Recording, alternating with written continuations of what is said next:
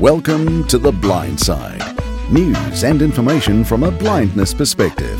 Here's Jonathan Mosen. And welcome to episode 95. It really is a pleasure to have you here. You will recall that in the last episode of The Blind Side, we spoke with Katie Frederick about the ACB convention, and I said to you that on this episode, we were going to be talking about NFB.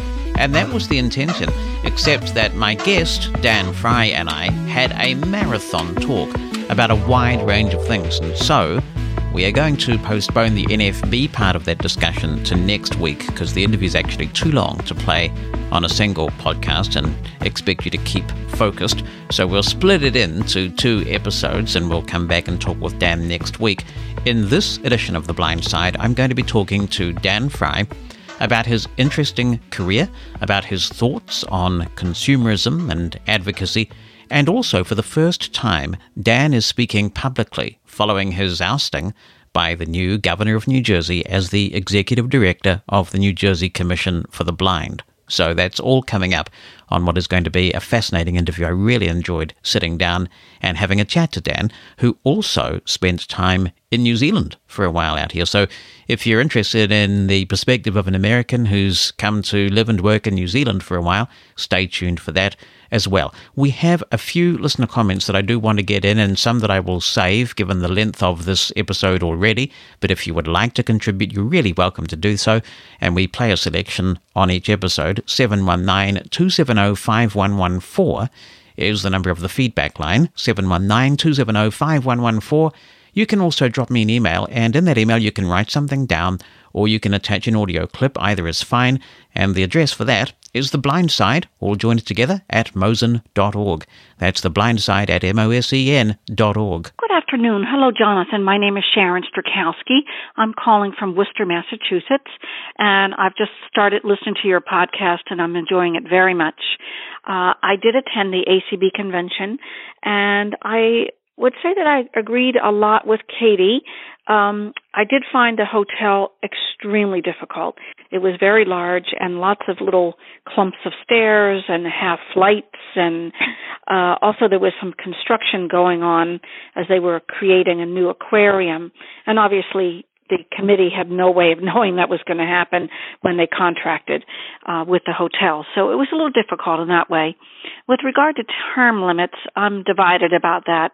I think they're important, but I wonder if we might do something maybe like 10 years or so for the term limits instead of 6 for officers, because I think there's so much to accomplish and it takes a while to really get into it. I serve on the scholarship committee for ACB, and we do not have term limits there, and I think that's been a value because you learn over the years what to look for in students and how to interview and that sort of thing. My final thing is that I would like to give my regards to Bonnie. Bonnie worked at Mass Commission for the Blind, as do I, and so we spent a chunk of time together at VR meetings, vocational rehab meetings. So please do give her my regards. Thank you very much, Sharon, and thank you or something for putting a song in my head. I'm now going around singing, "This is the dawning of the age of aquarium," or something. Yes, Bonnie says hi back, by the way. She does remember you, and she's actually having a really immersive experience at the moment. She's on a marae, which is the Maori Indigenous people of New Zealand's kind of place to meet and entertain, and it's a kind of a central community point. And as part of her journalism course, she's having a Maori marae immersion experience right now. So it might be good to get her on The Blind Side sometime to get her perspective on that. Hello, Jonathan. Long-time listener, first-time caller to the podcast. Thanks for putting this resource out there. A lot of informative topics on here. I was at the NFB convention in Orlando, and the interesting thing that I found from the convention is for the first time as I walked through the exhibit hall, I was interested in having or purchasing more stuff that was made by mainstream companies than that of the access technology companies. It was cool to see a presence at the convention by the likes of Google and Amazon and Microsoft. Microsoft had a lot of stuff and really enjoyed some of the things that they did. The other thing that was intriguing was the low-cost Braille options, such as the Orbit and the Braille Me. And so just seeing that those options are out there, that will help a lot of my clients who do not have a lot of funds to play with when getting different products. I thought it was a good convention.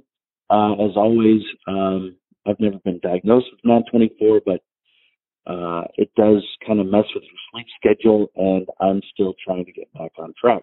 The good old melatonin, eh? Not that I'm prescribing. No, Dr. Jonathan's not prescribing, but it does help a lot, doesn't it? Here's Jane, and she says, I just paused the interview you did with Katie Frederick from the ACB when you began talking about self-driving cars, and I heard a reaction to the idea of having one. Since I have never driven a car for more than a few minutes at a time, a high school friend who will remain anonymous let me drive in an empty parking lot, and my dad let me drive back and forth down an empty road as a high school graduation present. I can't say I have any experience of what it must be like to drive in traffic, but I am behind the concept of owning one for a few reasons. 1. Eric is not comfortable driving. That's Jane's husband. I know this because she listens to the Mosen Explosion. 2. We are fortunate now to live in a city with pretty good public transportation, but back then, when Eric was trying to learn to drive, there was no public transportation. You either took a cab or walked.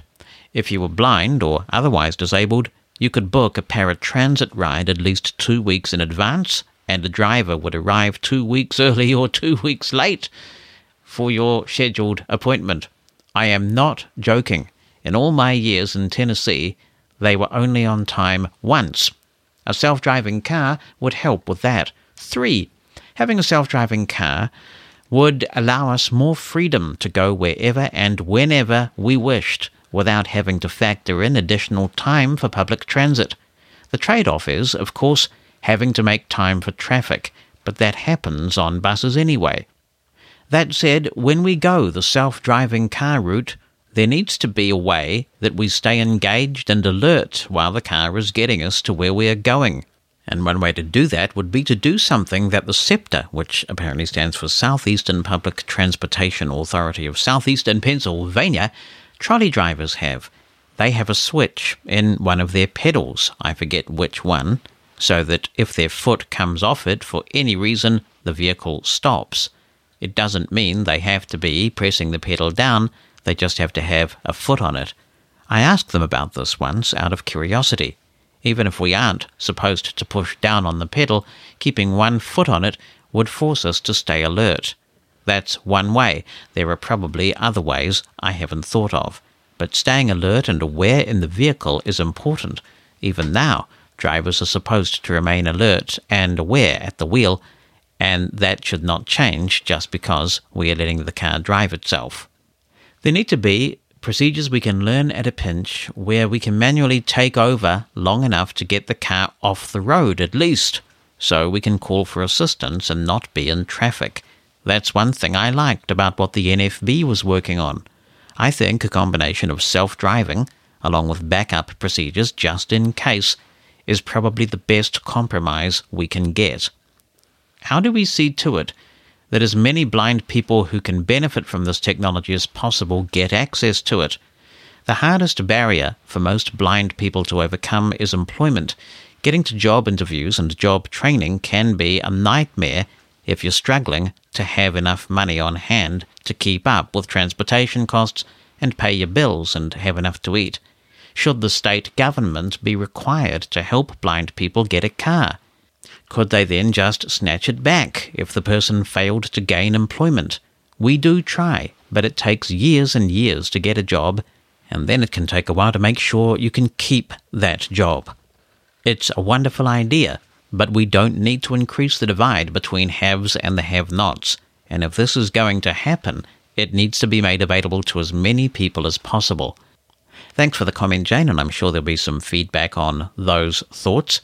One fun thing, because we don't always have to be terribly serious and austere in talking about the big issues, do we?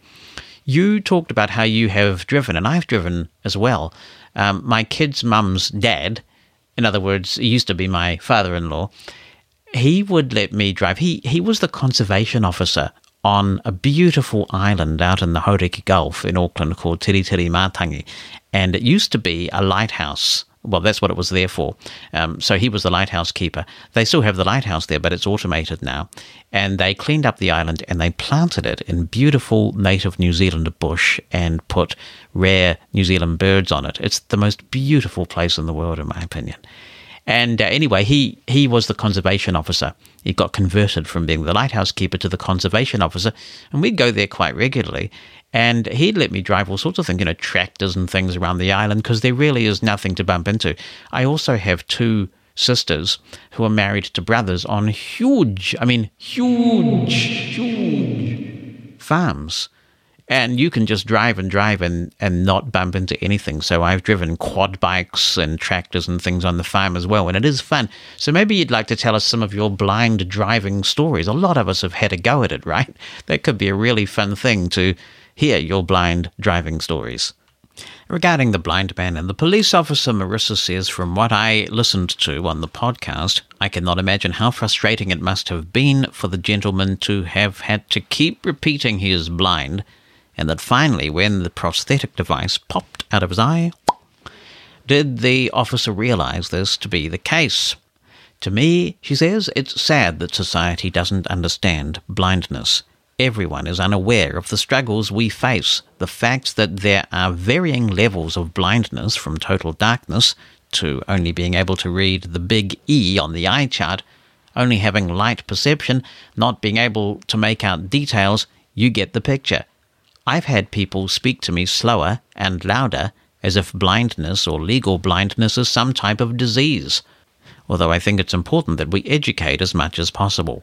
It's also important, at least in my view, that people who are blind, legally blind, have their cane visible when they are out in the community.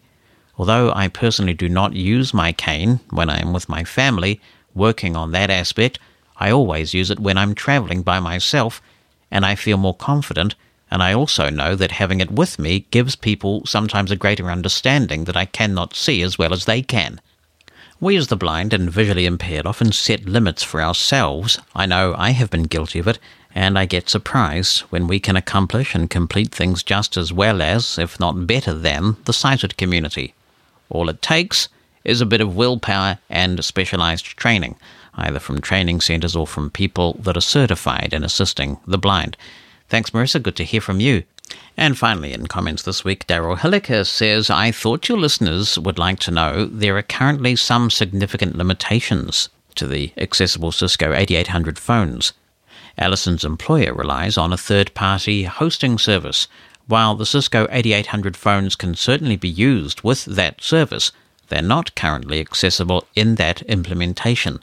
The accessible firmware for the Cisco 8800 phones works only with Cisco's own proprietary Unified Communication Manager.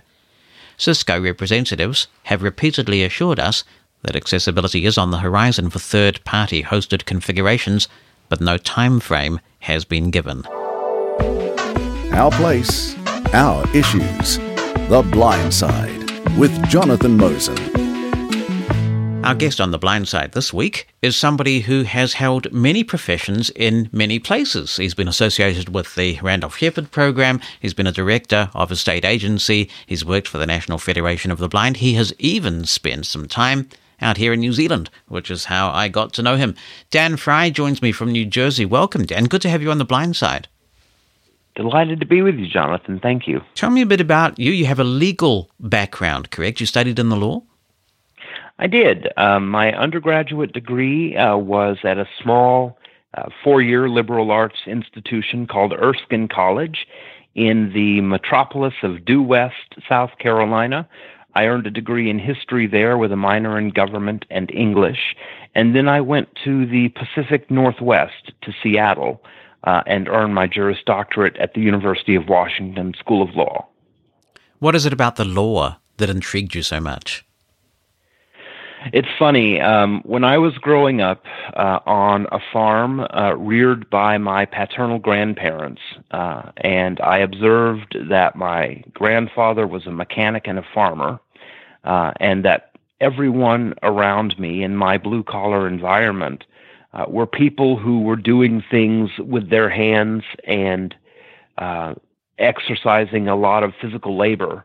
I knew that I probably would never be equipped to do that, not because I was blind, but simply because it wasn't sort of consistent with my personal preferences, though blindness may have had some part to play in it as well. And so I did a lot of reading because my grandfather and grandparents, based on their understanding of what I could do as a blind person, had me live a fairly restricted life on our farm.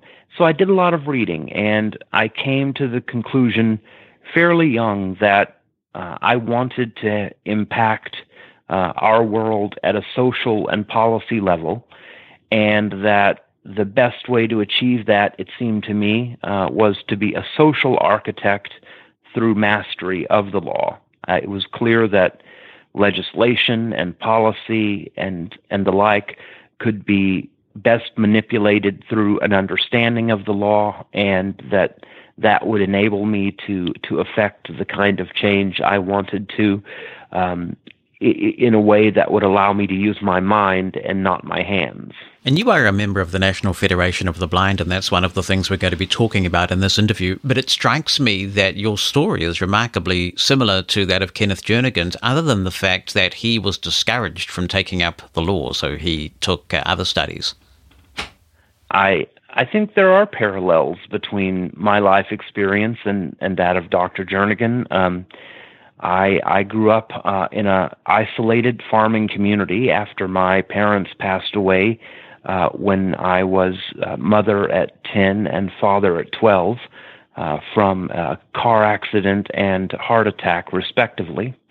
And my sister, Debbie, and I were sent to live with our paternal grandparents, and we experienced a pretty dramatic cultural shift from living in the outskirts of Austin, Texas, where I had spent the first years of my elementary education at the School for the Blind, and then moved into mainstreaming, and then moved very abruptly to a little community called Cedar Creek, South Carolina, between Florence and Myrtle Beach. But it was a tobacco farming community. My grandparents had both a fourth grade education. They loved me very much. They expected my sister to perform significantly more of the work than I was allowed to perform, which obviously created palpable tension. But Deb didn't understand that it was very discouraging to me not to be allowed to do it, and it made me wonder not only if I couldn't do those things that she was doing, but it made me second guess whether or not I'd be able to achieve anything. And then at the School for the Blind, which I was sent to when I went there, even though I had been in public school for 3 years before my parents passed away, I was sent to the School for the Blind because my grandparents were told, and they didn't have the advocacy skills to resist this, that there was not a suitable way to educate me in South Carolina. But if there was any advantage in being sent 300 miles north to the School for the Blind, it was that I encountered people in the National Federation of the Blind. Donald Capps, who many will know, started the first junior chapter of the NFB on a School for the Blind campus. And he sat me down and he said, "Dan, what do you think we believe?" And I said, "I'm not really sure." And he said, "Have you ever been told you can't do anything?" And I said, "Repeatedly." And I explained to him that my grandfather would often take all of my cousins, including my sister, fishing. It was kind of a rite of passage.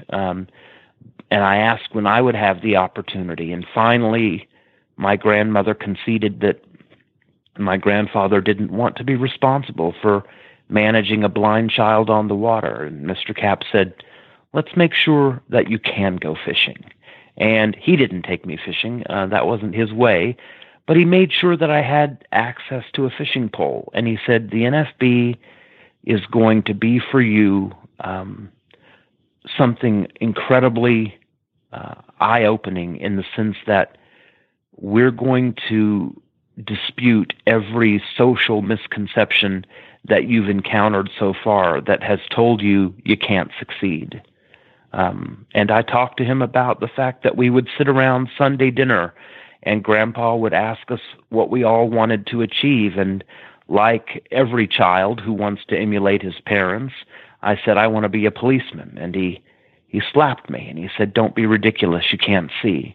And I said, fine, I'll be a lawyer. And he sent me to my room for being sassy. And Don Cap said, but you can be a lawyer. There's no reason you can't be a lawyer if that's what you want to be. And so the NFB for me, at age 13, played a tremendously pivotal and positive role in my life, making sure that the isolation I experienced, and it wasn't intended to be abusive, but had the potential to certainly be limiting, was not limiting, because I had access to people at the School for the Blind who were able to counteract my grandparents' misunderstandings about blindness. And again, they knew me through my father, but when my father and mother were alive, Mom and Dad were able to somewhat facilitate my relationship with my grandparents, because they were responsible for the day-to-day things. When they passed away and Grandma and Granddad became responsible for me, I had to deal with their expectations of blindness. And the NFB for me was a welcome group of human beings who explained to me that there was hope, and that ambition was something that I had a right to relish. When did you attend your first convention? My first convention was when I was 17 years old, as a senior in high school. I had emancipated myself from my grandparents' care about 2 years before, and through an interesting array of mentorship from the principal at the School for the Blind and doing some nighttime work, I stayed at the School for the Blind with adult supervision. But at age 17, with the mentorship of some folks from the NFB, I went to my first convention in 1985. And it was amazing to come into an environment where everyone I encountered believed what I believed about what I could achieve, felt optimistic, but it was also a huge learning experience, because I hadn't had opportunities to go into a first-class restaurant. I grew up poor, and it was sitting at a table with mentors in the NFB who didn't know they were mentoring me, but and observing what they did when there were 3 knives and 2 forks, that I learned how I learned public etiquette and the like. It was amazing at 17 to walk into the Galt House Hotel in Louisville and be in a place that was so dramatically different from our 1-bedroom shotgun shack in the low country of South Carolina. And then I could not afford to go to another NFB convention while I was in undergraduate school. But from 1989 consecutively, I've attended all conventions up until the one we just concluded in 2018. Some people say that the NFB is a little on the extreme side, but I wonder whether you think that perhaps that is a deliberate strategy to counteract so much of the negativity that blind people tend to be exposed to for the rest of the year round. You know, they go to convention and they almost get this extreme dose of positivism to stand them in good stead for the rest of the year. Is that fair, or is that a little bit cynical on my part? I've often heard, Jonathan, that people refer to convention as their annual shot in the arm that sustains them year-round when they face daily the doubts and reservations that the world has about their ability to live life. And none of these doubts, none of these reservations come from a malicious motivation. They're simply the product of misunderstanding, and we all appreciate that. But after a while, it can be, as you might imagine, it can be very hard emotionally to grapple with that. And I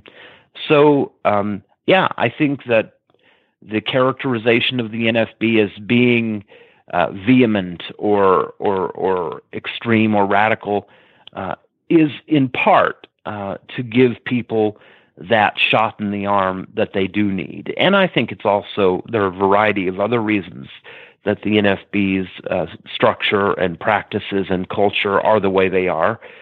But I certainly think that that's certainly one element of why the Federation is the way it is. And for me, it's been invaluable in making sure that during the months when I don't have interaction with more blind people than I do sighted people, that I can remember clearly that my capacity is not determined by how much vision I have, but by other aptitude parameters that are more important.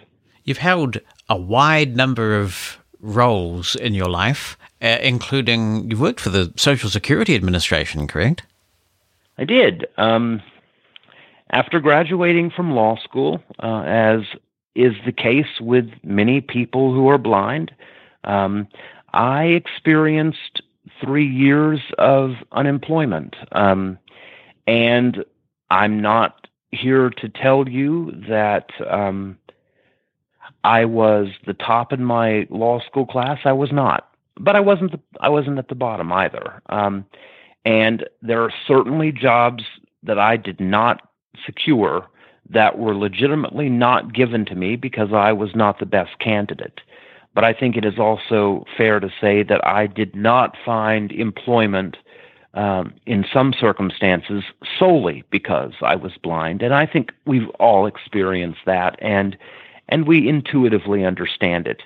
And so after 3 years of sort of walking through what I think of as sort of the metaphorical wilderness of unemployment and starting to feel despondent about my prospects, I applied despite the discouragement of some who said you don't want to start lower than you're qualified for because it will mean that you'll have to climb a longer ladder. I finally decided that if I didn't get into some kind of employment, that my prospects would be limited. And so I went to work for the Social Security Administration as a contact representative, which is basically a teleservice representative, and I managed the full array of Social Security questions for people by phone.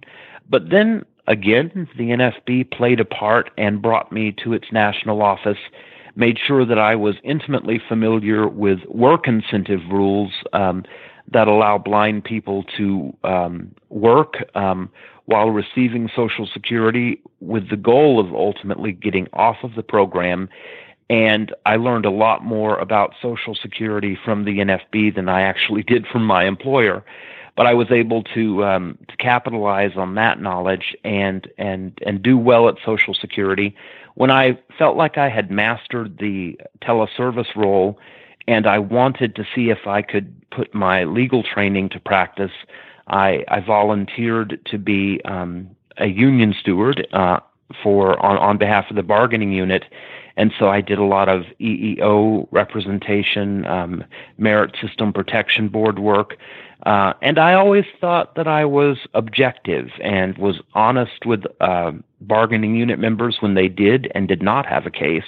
But as a consequence of being an active union member, my prospects for moving into management at Social Security were limited. And that was simply the consequence of the decision I made to go to work for the union. And that was fine. That was not blindness related. That was simply a product of making a decision about aligning myself with the working folk.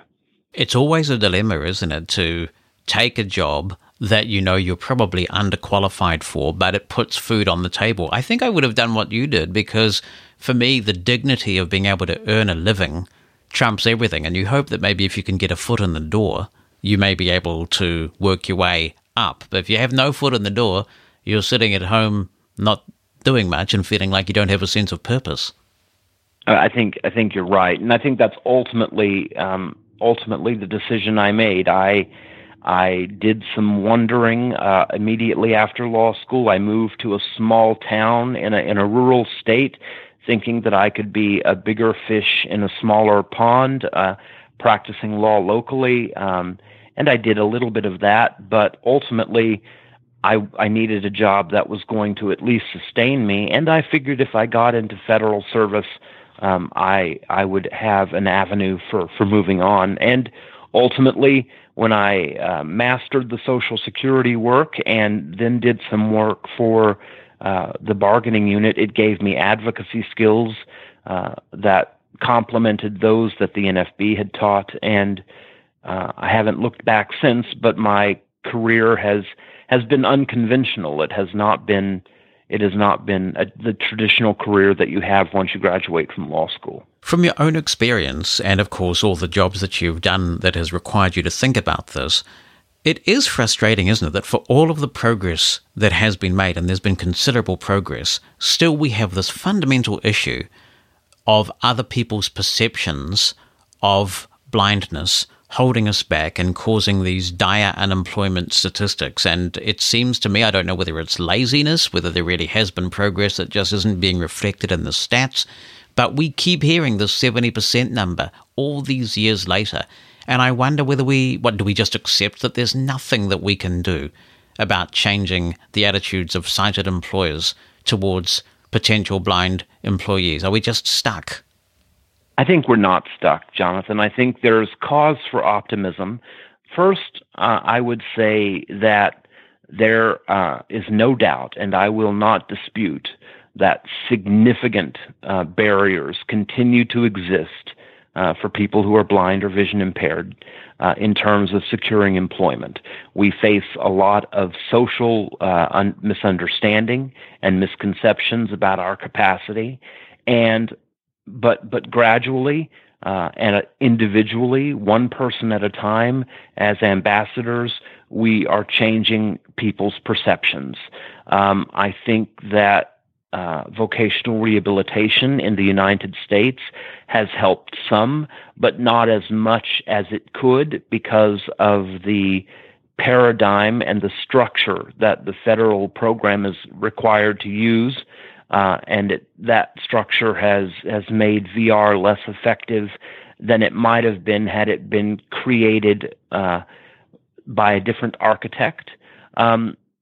But gradually, I think we are making progress. I also would say that 70% statistic that you often hear about, I think is no longer the figure that is an accurate reflection. And there certainly is cause for subjective interpretation about what the correct figure is. But I think probably, and I've analyzed and synthesized this from a number of points, but I would think that probably of those who want to work, there's still somewhere between a 35 and 40% rate of unemployment. Now, in our current economic climate in the United States, where we have a 3.8 or 3.7% unemployment rate, 35 or 40% is still outrageous. And if it were to be that number for any other identifiable minority group, there'd be outcries of indignation and outrage. But there was a time when it was 70 to 90%, and I think we have made progress. And I think it's reflected in the statistics. I think, though, that sometimes those higher statistics are used to make a compelling metaphorical point that we are still way behind in terms of opportunity. But I think sometimes we do ourselves a disservice when we don't articulate numbers that are, in fact, more reflective of the progress that we've achieved. One of the hypotheses that we hear in countries like New Zealand and the UK and Australia, which have a very different model from the US model, because a lot of the funding for services in those countries comes from charitable giving. So one of the hypotheses that has been advanced over the years is that it's the charitable nature of that funding that causes the problem, because these agencies have to portray blind people as pitiful creatures worthy of funding. And then, of course, if people dig deep into their pockets and donate so that these services can be provided, if blind people have been portrayed as these needy recipients of charity, why would you employ them? But you don't have that in the United States. I mean, it's fascinating to me that in the United States, which is considered to be this sort of laissez-faire, fundamentally private economy, you've got everything government funded. You've got your library services, which is one of the most incredible library services in the world, fully government funded. You've got the rehabilitation services that are funded by federal government and at a state level, and yet you still have this unemployment problem too. So it can't be just, or if at all, the charity thing. I think it isn't just the charity thing, though I certainly think that the charity model and the perception associated with that certainly adds to the conundrum that we face in terms of fighting for employment. If people don't view blind people as equal, contributing, competent parts of the world, but instead as candidates for philanthropic gesture, then they're not going to believe in us. I sat through an interview when I was just graduating law school with a firm, and they welcomed me in, and there was a committee of 7 or 8 attorneys, and they said, "Mr. Frye, we have a table in front of you, and we're all sitting around it. You should know there's a crystal pitcher of water and some glasses on here because these can be marathon conversations." And I said, "Thank you very much." I reached out and I poured myself a glass of water without incident. It sounds odd to say that, doesn't it? But I just thought it would be good to get something to drink. And there was an audible gasp of amazement. And I said, "What is it?" And they said, "You didn't make a mess." And I said, I'm going to say something that is probably going to jeopardize my opportunity for this job. But if your automatic assumption was that I was going to be challenged to pour myself a glass of water, how are you going to be comfortable in giving me latitude to manage your $1 million lawsuit? And I said, I realize that you don't intentionally or didn't intentionally mean to condescend to me, but if at an instinctual level you are impressed with my ability to pour a glass of water, which a 7-year-old could do, then I have a long way to go to persuade you that I can be your equal and add value to your firm. Now, we continued that conversation. I didn't get that job. And it may be that that was a white shoe law firm that I might not have legitimately been eligible to join. But I'm sure that my commentary it may have done some good, but it may have also led to my not getting that job. Might that have been an overly sensitive response on your part? I mean, sometimes you have to just let these things go, don't you? More often than not, you do. And it may very well have been the product of my being 25 and young and seeing things in fairly black and white terms. probably at 50 today, that would not have been my reaction. But at the time, when we're younger, we're always a little more animated. We're always a little more driven by our theory than we are by practice. And to be sure, as I have matured, I've come to understand that you do have to appreciate that nothing motivated that other than courtesy and limited exposure to our community, right? Yeah, I'm always mindful of the "Don't Throw the Nickel" story, which I highly recommend, actually. That was a very good piece that Kenneth Jernigan... Dr. Jernigan wrote. Yeah, absolutely. It's a really great piece and has a good moral to it. Yeah, and I think I might have tossed that nickel. Blindness parable there. Yeah. You have done so many things, we can't talk about them all, but I am curious about you coming to New Zealand, because that's how I first met you. And that was a pretty bold thing to do, to come to a completely different culture on the other side of the world and do something very different. Jonathan, it has been, I think, of all the things I've undertaken in my life, the most affirming, positive, and rewarding experiences. After having worked at the Social Security Administration for 6 years, I was to the point where I was starting to feel like I had reached the height of what I was going to accomplish. And so during the course of lunch, I started using the internet, which was still fairly primitive back in 2001, 2002. At least I think it was primitive, although I'm not a techie, so you'll tell me better. But I used the internet, and I found an announcement to be the national advocate for the Association of Blind Citizens of New Zealand.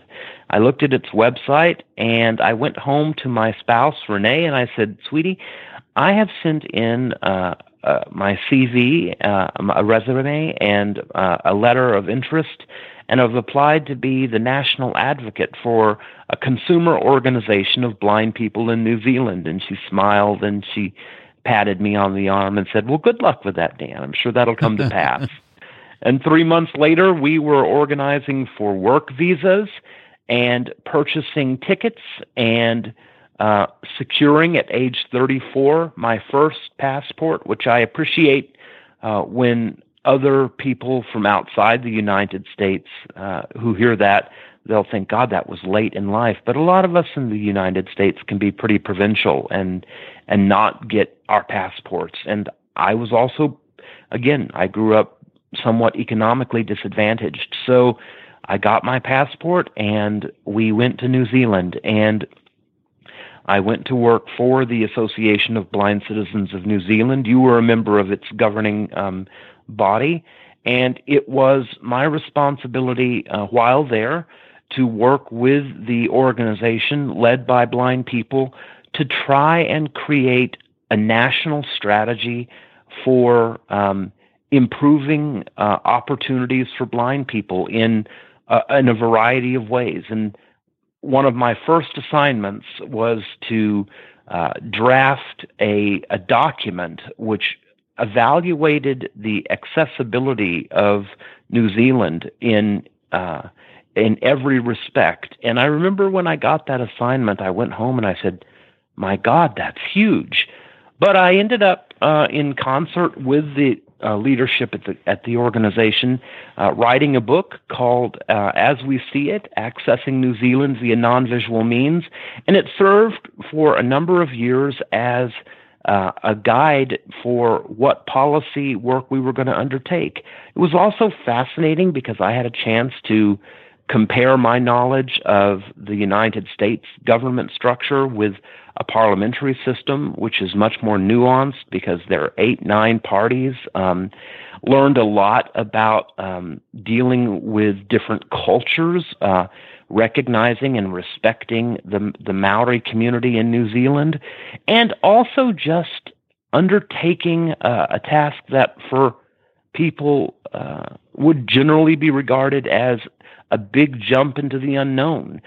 But because of my orientation that the NFB had given me, I was confident that with a cane and intellect and an invitation, that I could, in fact, go to a new country without knowing anyone and try to add value.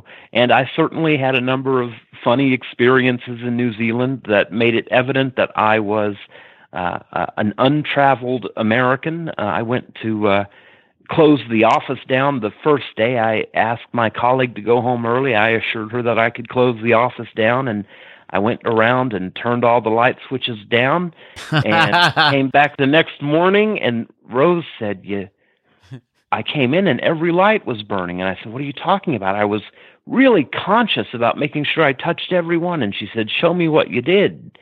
Well, friends, in New Zealand, you flip the light switch. If you want it to turn off, you flip it up. Here, you flip it down. Just a funny little anecdote that showed you what I had to learn. You were here at a really exciting time. We were doing great things because when you arrived, I was the immediate past president of the association, but I think I was chairing the board of the foundation by the time you arrived or was about to. And I was there at a really pivotal time. You had played such a significant role in modifying the governance of the New Zealand, of the Royal New Zealand Foundation for the Blind, turning it to an organization of the blind, governed by blind people, elected by the members of the organization. And that was huge. I mean, can you imagine in this country if VR, even though it's run at a state level and it's a hybrid between federal and state funds, can you imagine if blind people ran their own agencies? But essentially, although it may not have yielded the change you expected it would, it was at the time revolutionary change. And then we also undertook significant national work to modify the blindness education system. We made progress in rendering ATMs accessible and rendering taxi cabs accessible. But our work on the national education front was exciting. And what was really tremendous and what really makes living in New Zealand a great sort of social laboratory is that it was, when I was there in 2002 to 2005, a country of about 4 million. And so in a country of that relatively small size, we can do things at national scale and see how they work, and they can impact an entire nation. And that was so amazingly empowering, and it was a delight to work in concert with those that ran the ABCNZ, and to work in collaboration with the other consumer organizations across the country as well. Unlike the United States, for those that don't live in New Zealand, there are multiple consumer organizations that attend or target specific things like guide dogs and the like. And so you collaborate across, but the ABCNZ was then, and still is, I presume, the generalist consumer organization. And I had a fabulous time there, and hopefully it's not immodest to say that my contributions during my 3 years or so made a difference, and that the work that has been continued sees progress happening in New Zealand on and on. Now, you've done some very interesting things since you've been back, including editing the Braille Monitor for a while, various other roles. I did want to ask you briefly about the Randolph Shepherd program, because this is a program that I think people who are interested in the blindness system around the world find interesting. I wonder how you feel it squares with the NFB's philosophy, which basically says that, blind people can stand on their own 2 feet and achieve if they're given the proper training and opportunity, that there is this government program that essentially gives blind people priority to set up vending facilities in various government locations. Isn't that exactly the opposite of everything that the NFB stands for? It is if you understand the NFB in unyielding and unnuanced terms. Certainly, the NFB would advocate that if you are well trained and are given opportunities, you ought to be able to succeed as a blind person in any field. But the NFB does have more nuance to its advocacy than that, and the NFB was instrumental in 1940 in making sure that people who were not experiencing employment, and at that time it was a legitimately 90% rate of unemployment, that they had access to Social Security. Similarly, even though the Randolph-Shepard program was founded in 1936, 4 years before the Federation was founded, the Federation has always supported the Randolph-Shepard program, acknowledging that the world has yet to catch up with our understanding of what a blind person can achieve, and recognizing that it is a program that has allowed people to become successful entrepreneurs, running their own businesses, positively influencing public perception by engaging with the public as businessmen and women, and gradually the NFB has played a role in the amendments to the Act, which put blind people through elected committees in charge of partnering with the state agencies. But sure, you can certainly see philosophical conflict, but I think those conflicts can be reconciled if you understand that the Federation itself has evolved. When the NFB was initially founded, our purpose was to make sure that stomach and mind could be fed. In the middle part of the organization's history, we worked on overt acts of discrimination and advocated for civil rights. Today, we continue to attend to those elementary but essential things, but also now work on more subtle issues like the right of blind parents to be parents without being molested by well-intended people who don't understand that we can take care of our children.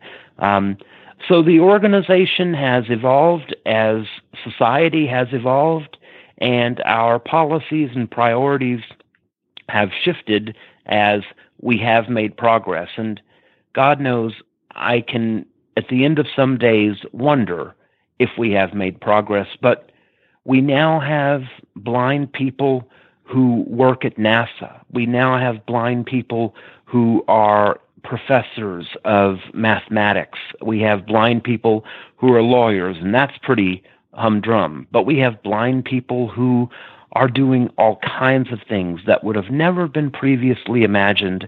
And so I think the Federation has been more pragmatic than some people think, in the sense that we engaged and accepted and worked with programs that were necessary to allow us to move from absolute dependency to today, where we hope that most people can, with a good dose of advocacy and encouragement, achieve what they want.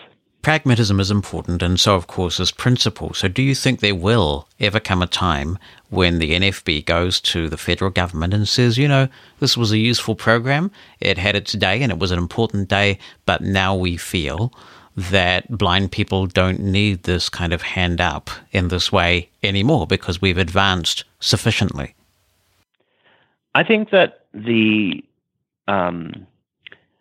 supreme deliberative body of the NFB is the convention that occurs on a national level. And every year there are resolutions that address one thing or another. And I think that I very much hope that at some point in the future, we will get to a point where blind aspirants to be self-employed entrepreneurs have that opportunity. And I can conceive of a time when in the future we might say that would be the case, that this was a useful program, but is no longer necessary. I don't know when that will occur, and I don't know. There'll have to be a consensus on when we've achieved that goal. And while I think we've made tremendous progress, I still think that there is need for a program like the Randolph-Shepard program. I think what's important to also understand about the Randolph-Shepard program is the expectation of that program. Unlike a lot of other programs that have blind or otherwise disabled people working in first-level jobs, the objective of the Randolph-Shepard program is to put people in executive-level businesses. Now, when it first started in 1936, they were small stands that sold candy and newspapers. Today, the Randolph-Shepard program sees blind entrepreneurs managing food services on military dining bases, juggling budgets of $30 million, or operating food services in the national parks. So the nature of the Randolph-Shepard program has grown as the program has grown, and as we as blind people have persuaded the community that we can, in fact, succeed. So sure, I can see the principle that you're pointing to, and I think in closing I would say that I hope a day will come when that can happen. Could the reverse also be true, though? Could it be that the Randolph-Shepard program has been so successful that it's actually a blueprint and that there should be other affirmative action programs in other areas? Well, I think that's right. I mean, until we can secure an equal playing field, and I don't know that can ever be achieved fully, but until we have substantial progress in that arena. When I was in New Zealand, Jonathan, we were talking about the social cost of blindness, and we did an analysis of that, or we were involved with that.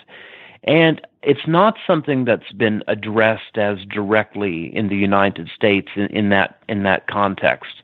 But I think there are social costs to blindness from a personal perspective, and I think that there are examples of programs that should exist that mitigate the social costs of blindness so that we can participate. And Randolph-Shepard may very well be an example of that, as is Social Security Disability, and as are a number of programs. But the Randolph-Shepard program it has employed over 60,000 people in the last 78 years of its existence.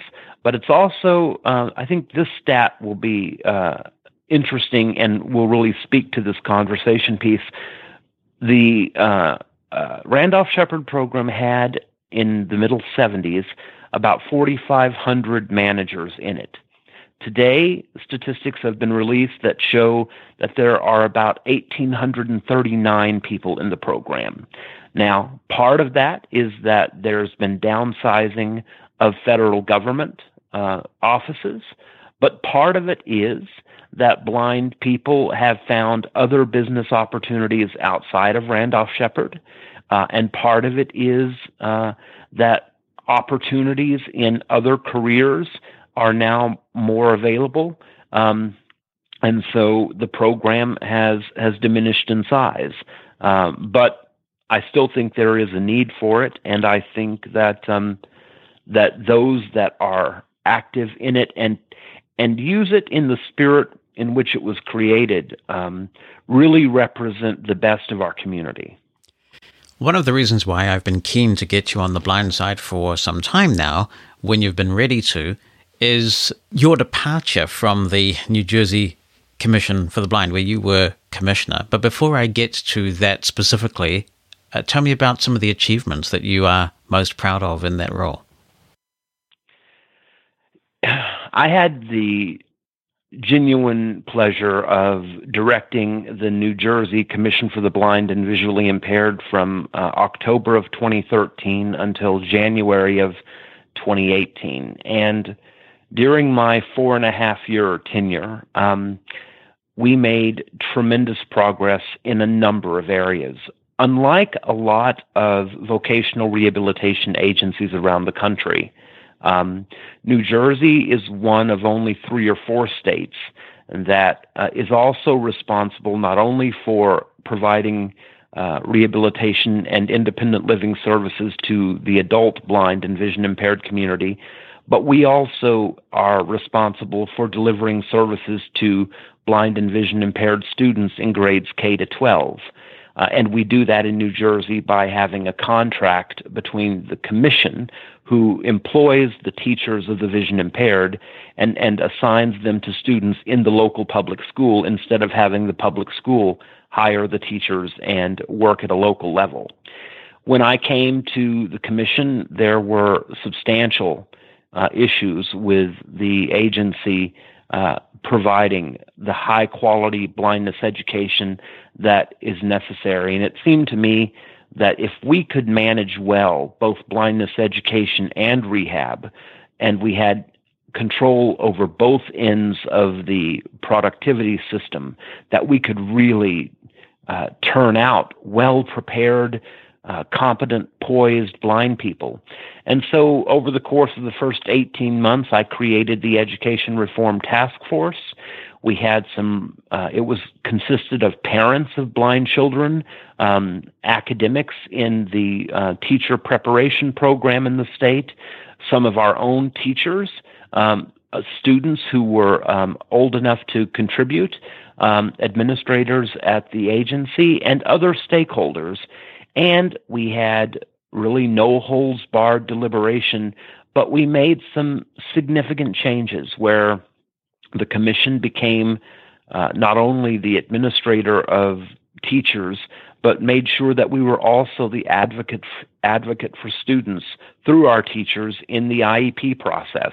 We made a number of reforms that I think now see New Jersey providing incredibly improved blindness education to children, and I'm very proud of that. And it was hard work because it required an acknowledgement by a lot of folks that things had to change. And people, of course, are always apprehensive about change, and they think that it may reflect negatively on them. And I said, look, let's not think about this as an indictment of anything. Let's think about this as creating new opportunities for the kids that are coming.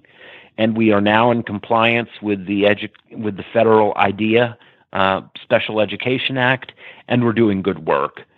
Similarly, I think we created, consistent with the new federal rehabilitation law that's out now called the Workforce Innovation and Opportunity Act, which mandates that VR spend 15% of its federal grant on pre-employment transition services.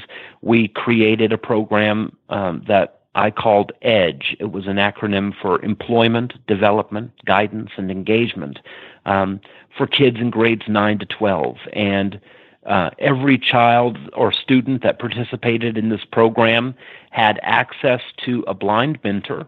They met on a monthly basis in person for a day-long seminar.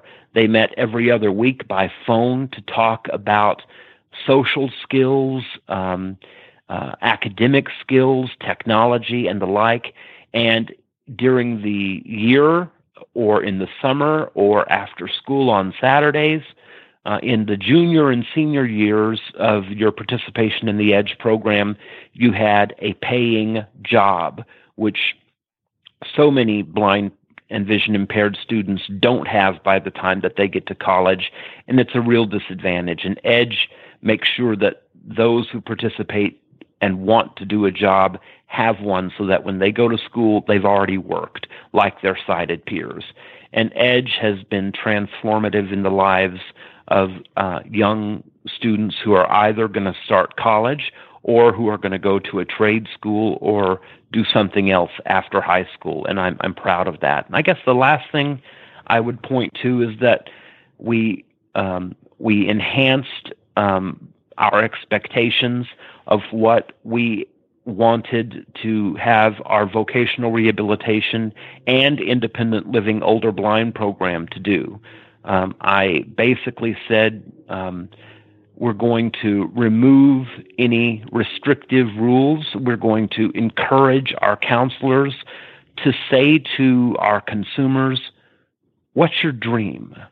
I used to go around from office to office and say, I know this sounds simplistic, but we are in the position of being a dream-making factory. And when someone comes in and needs blindness training, and once we've persuaded them that they're going to be successful as a blind person, then we want to talk to them about what their dreams are. Don't ask them what their skill sets are. You may want to do that in the course of ultimately getting to their dream, but let's start with what their biggest ambitions are. And I think that cultural shift made us start to place people in jobs that were not just the conventional jobs. We tried to encourage people to understand that the commission was going to, at least under my leadership, be a partner in helping them achieve their highest expectations. And that's largely based on my early experience of being told that my highest expectations were not achievable. Back in November, just before Election Day 2016, I gave a keynote address at a meeting that you had organized in New Jersey, and one of the things that Bonnie and I took away from that was that the organization did appear really to be humming, and that a lot of staff that spoke to us were very positive about the leadership of the commission by you. Now, I don't think it's any secret to say you're a pretty left-leaning guy, right? I mean, you are you are a lifelong Democrat. Always have been Right. a lifelong Democrat. Yeah. Right, and you were appointed by Republican governor, former governor now Chris Christie. Why was that? Does it reflect some sort of nonpartisanship on his part, or why would Christie appoint someone like you? Governor Christie had, in practical terms, a pretty significant degree of confidence in his commissioners. And in New Jersey, the Commission for the Blind is housed in the Department of Human Services. And I was hired by the Deputy Commissioner for Human Services, who had, among her other responsibilities, 2 other divisions and the Commission for the Blind. And the commission was founded in 1910 as a result of testimony given by Helen Keller, and has existed even for 10 years or more before the first VR Act came out. And so the commission has been an apolitical part of New Jersey's government for as long as I can remember. When I applied for the job, no one asked me about my political affiliation, and I didn't volunteer it. And I did inquire about the security of the job because they were transparent in telling me that I was in a political position, but they also made it clear that never in the history of the commission, and I was only the 7th executive director in its history, never in the history of the commission had a governor during the course of a change in administration asked for and accepted the resignation of the executive director of the commission, that the changes happened at the assistant commissioner level and above, but not at the commission level, because it was acknowledged that our role was apolitical and that we were not governed by politics of a conventional nature. And in the most recent election, Governor Christie was not eligible for re-election anyway, correct? That's right. Yeah, and he would probably unlikely to have been elected anyway, but that's a moot point, I suppose. Yeah. I think it's fair to say that he would not have been elected, and as everyone knows, he was a lightning rod. He was certainly outspoken, and he was part of the 17 or 18 candidates that ran for president. And as a consequence, his lieutenant governor, Kim Guadagno, ran against Phil Murphy. And it was pretty evident throughout the entirety of the election cycle that Phil Murphy was going to win. People had grown weary of Governor Christie's rhetoric and behavior. People felt that the state had been subject to a number of cuts, and it's probably not necessary for me to comment on the substance of that, except to say that because Governor Christie had such a national reputation and was so had the and succeeded in alienating a number of people, that the hostility between the incoming administration and the outgoing administration was probably historically record-setting, where normally the transition has been fairly civil and amicable as any politics in New Jersey can be. This one was certainly more intense because of Governor Christie's national reputation. Right. But nevertheless, on election night, when somebody from the party you affiliate with, even though that didn't have really any impact on your performance in the past, the fact that you were working under a Republican governor, when a Democrat was elected, you must have been thinking, okay, well then I'll just keep doing what I'm doing here in New Jersey. Exactly. And if I'm being honest, I thought, and perhaps I'll even have additional resources to do good things. I was happy to see Phil Murphy win at a personal level. It wasn't my. I was not involved politically because of my role, but at a personal level, I was optimistic that Phil Murphy was going to bring a progressive perspective back to New Jersey politics after 8 years of Governor Christie's leadership. Tell me about how you first became aware that you were going to be ousted from that role by a Democratic governor. In anticipation of the transition, everyone who held a political role was directed to submit a letter of resignation. We were all advised that that was a fairly routine request, and that by and large it was done as a courtesy to the governor to give the successful candidate an opportunity to place people in positions of that are political in nature. But we were also told that if we wanted to remain, that we should use the letter not just as a template to honor a specific task, but we should use it as outline some of our accomplishments, signal our genuine desire to stay, and talk about what we'd achieved and how we hoped to continue working. So I certainly used my letter to try to achieve those things. Talked a lot about what we'd accomplished, signaled my allegiance to a progressive point of view, and mostly indicated that the work of our organization had and always should remain apolitical, and that I was happy to continue leading, and submitted the letter as requested. On the 15th of January, Martin Luther King Day, we were on leave, and in New Jersey, Inauguration Day was Tuesday the 16th.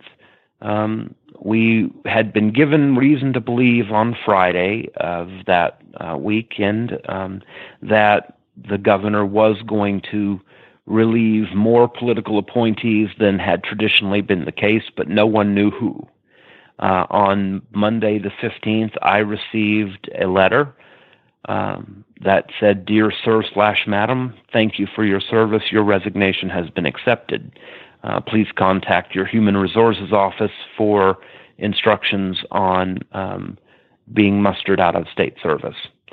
I called my commissioner to inquire if this was accurate, and through tears and some surprise, she said, "It appears that it is, and it looks like," she said, "that almost anyone who was hired during the Christie administration was asked to leave."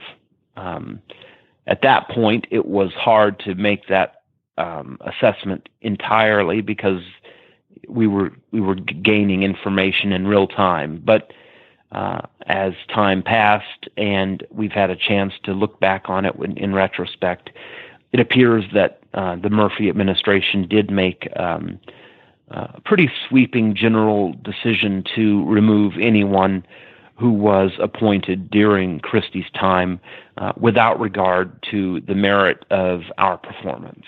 So it was a blunt instrument, and it was delivered with a simple form letter that didn't even have your name in it. Yeah, it was not managed in the most diplomatic way, for sure.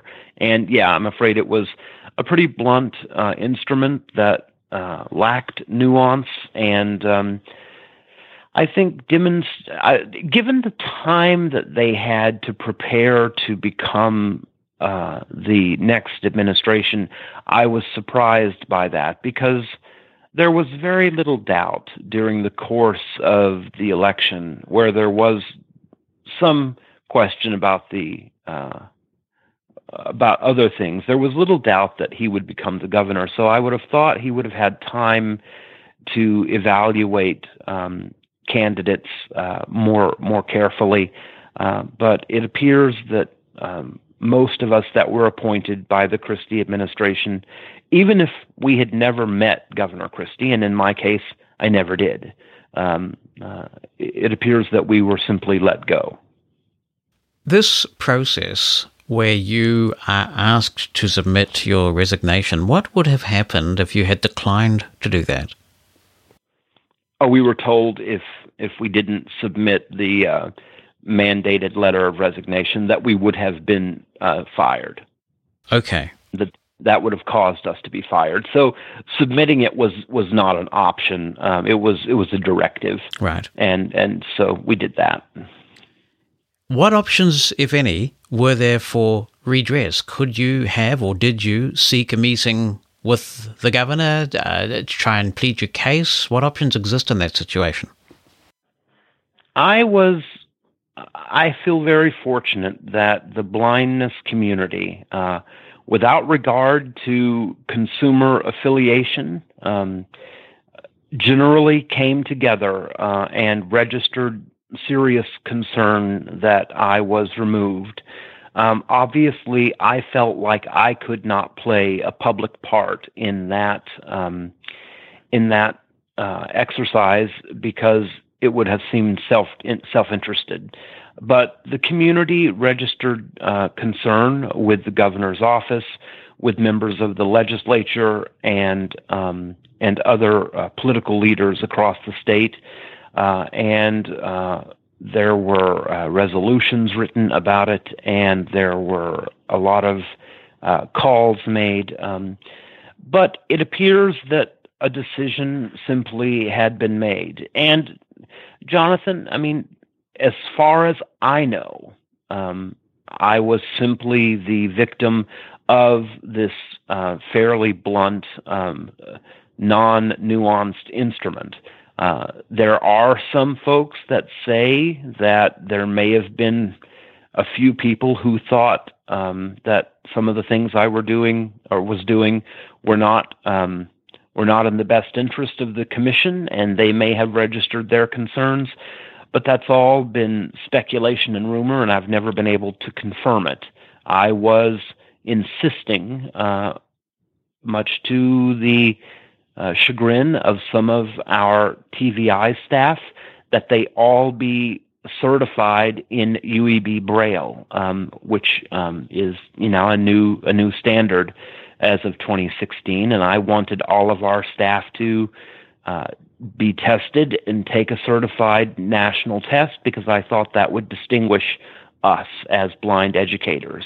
Obviously, that expectation created some angst among our teachers. Even though I offered to pay for their testing, I offered to make sure they had time for training, and I made it clear that failing a test didn't mean they couldn't take it again, but I wanted us to be well credentialed. So some people were angry about that.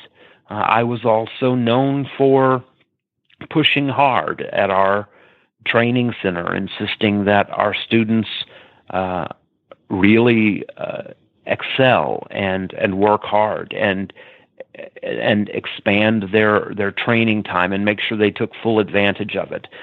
So while you observed, and I think generally you observed while you came to our statewide staff development seminar, a lot of contentment. I think there was that. But I was also a hard-driving executive director, and there may have been those who found the intensity of my administration tough, and I can't tell you that they may not have registered concerns. But I can tell you this, that, like every other candidate that was not invited to stay, I was eligible for unemployment, and the state did not object to that, which makes me think that that there was nothing that was brought to anyone's attention that was so damaging that the state decided to engage in a punitive campaign against me personally. And in a role like this, being callous and cold and just blunt about it, you serve at the pleasure of the governor, right? And so you knew that when you got into it. But at a personal level, it must be incredibly demoralizing and upsetting, I would imagine. I think that's right. It certainly stings when you have put your heart and soul into trying to mold and fashion opportunities for blind people first to become well-trained so that they can simply live their lives, and after securing their training, to acquire education, and ultimately to be successful candidates for a wide array of jobs. I loved that work. I felt like I was giving back in ways that I had received, and I think we made substantial cultural change at the commission that had not been made in a long time, and that's not a negative commentary on those that came before me. But I think I left my signature there, and I wasn't finished. But you're right. You absolutely serve at the pleasure of the governor. Governor Murphy did nothing illegal by accepting my resignation.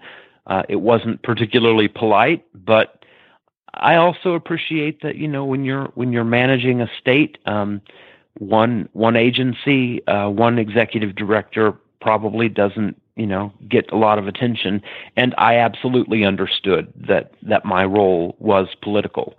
I was just disappointed that I was only getting started, and yet, having had 4 years to do the work we did, I think within that time frame, we adopted fairly quickly after I started a strategic plan, and by the time I abruptly departed, we had achieved about 90% of it. So I feel like it was a wonderful experience. The people of New Jersey, the blind people with whom I worked, who were our consumers, and my staff, both blind and sighted, were a pleasure to work with. They were keen to be part of making the lives of our consumers improved, and with very few exceptions, they were the consummate professionals. And I'm optimistic and hopeful that the commission will continue its century-plus tradition of delivering high-quality services for blind people in the state. The agency is now on its third solicitation for an executive director to fill the vacancy that was created when I was asked to leave. And while at a personal level I might occasionally feel a slight bitterness about that. I'm actually really hopeful that they find a competent leader who can continue the work that we've achieved, because I don't want to see that deteriorate. And that's Dan Frye, part one of that interview. In part two, we'll be talking about the National Federation of the Blind's Convention, like I promised that we would, and we'll also have a look at some of the latest things going on with IRA. With your help, it'll be another epic episode next week. See you then. Thanks for listening to The Blind Side, a production of Mosen Consulting. On the web at mosen.org.